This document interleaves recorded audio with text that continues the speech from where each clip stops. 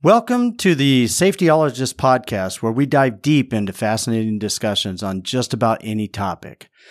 I am your host, Gary Marsh, and today I have an intriguing topic to discuss: the biological passport in cycling and the challenges of detecting doping. Man, that's a lot for one sentence, right? Anyway, after watching the last 3 days of the Tour de France, I just can't help but to talk about this. First and foremost, I want to make sure that you guys know I am not a doctor, nor do I have any affiliation with anyone or anything discussed in today's podcast. Sorry about the bump there. I just wanted to discuss some important aspects of the anti-doping in cycling. All of you who are watching the Tour this year will know exactly what I'm going to talk about. It's Tadej Pogačar.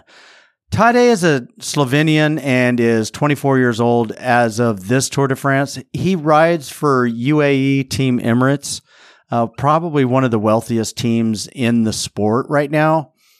He won the 2020 and 21 editions of the Tour de France, winning 3 different jerseys during each tour, a feat unseen in nearly 4 decades.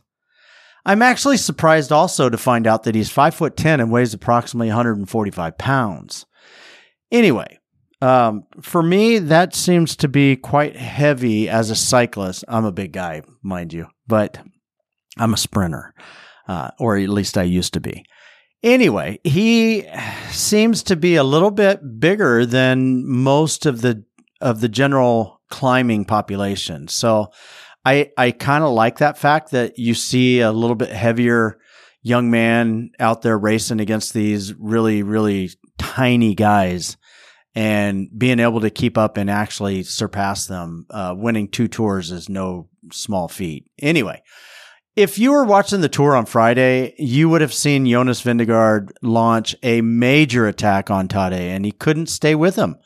Now, fast forward to Saturday and again Sunday, and you see Tadej gain both time on both days.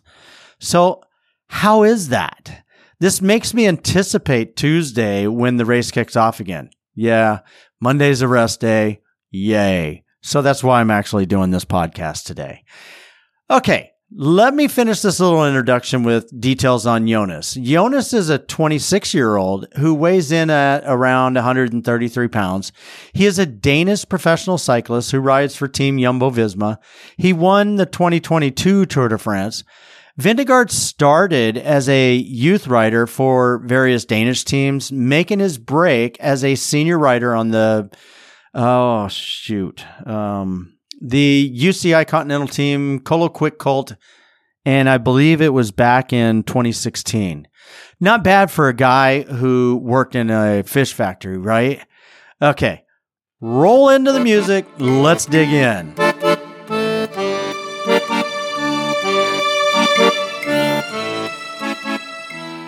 Okay, let's start by explaining what the biological passport is and how it functions in the world of cycling. I had several questions I needed to understand, so I will tell you what those questions are and then what I found.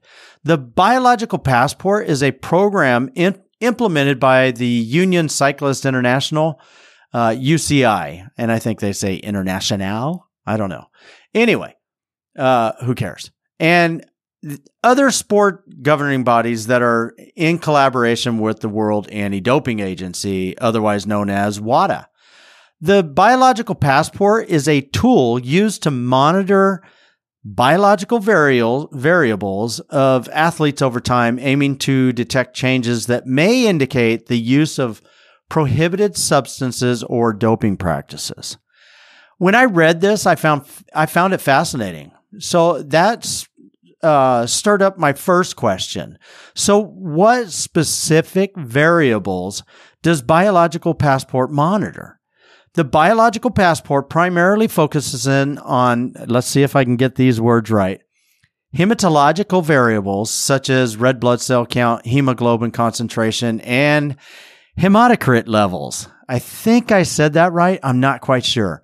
If I missaid it, let me know in the comments below. Make fun of me. I don't give a shit. But anyway, it also includes other biomarkers like steroid profiles and markers of growth hormone abuse. The variables are measured through regular blood and urine tests. This spurred another question. So my second question is this. How does the biological passport establish an athlete's baseline? This is what I found. Initially, an athlete's baseline values are established by conducting multiple tests during a period of normal training and competition. These baseline values serve as a reference point for future tests. Individual variations and physiological, not psychological, although psychological is my thing. Anyway, physiological factors are taken into account while establishing the baseline. This brings up my third question. What happens after the baseline is established? After the baseline is established, subsequent tests are conducted at regular intervals, usually throughout an athlete's career. The results are compared to the established baseline and previous test results.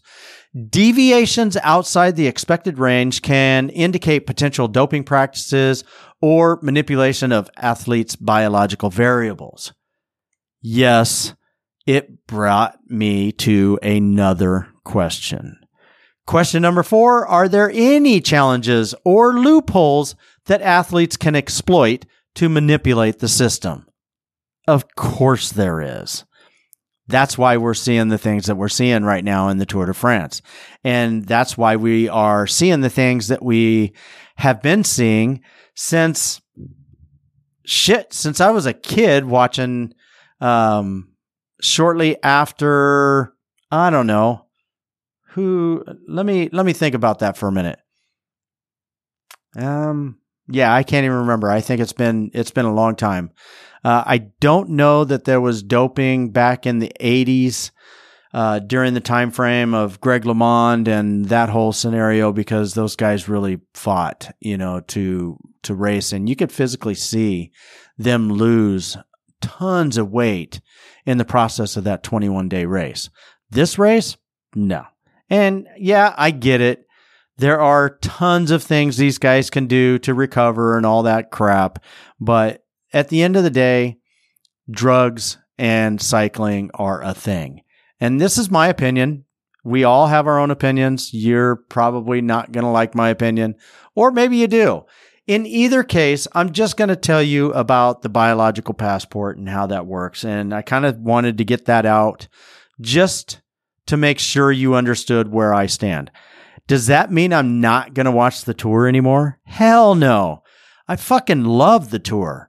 I love the Giro d'Italia, the Vuelta a España, all the classics.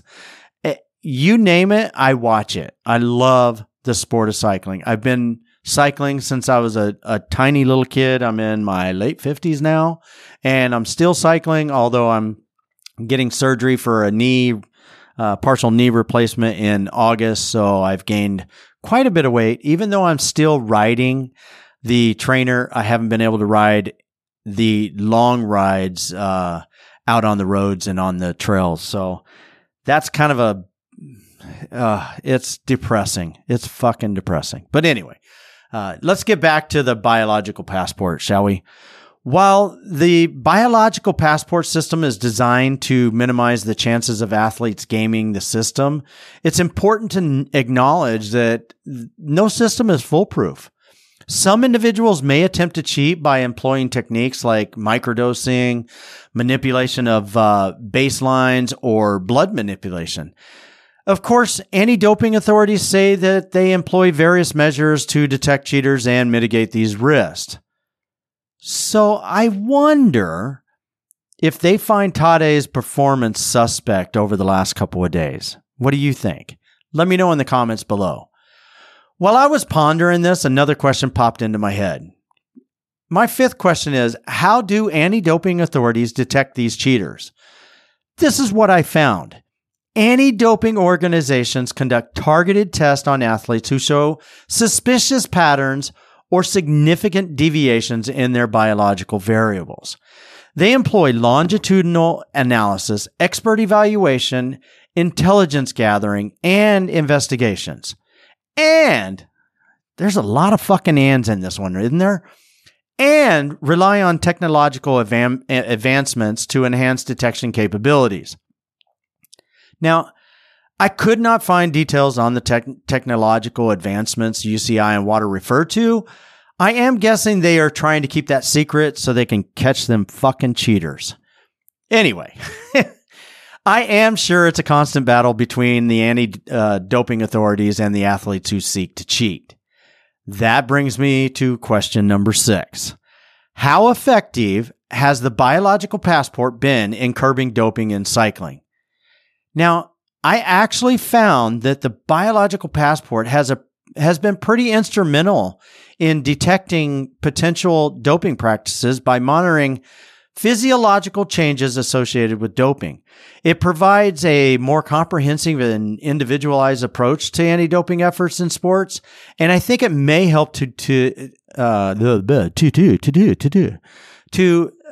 discourage the use of performance-enhancing substances and also maintain integrity of competitions.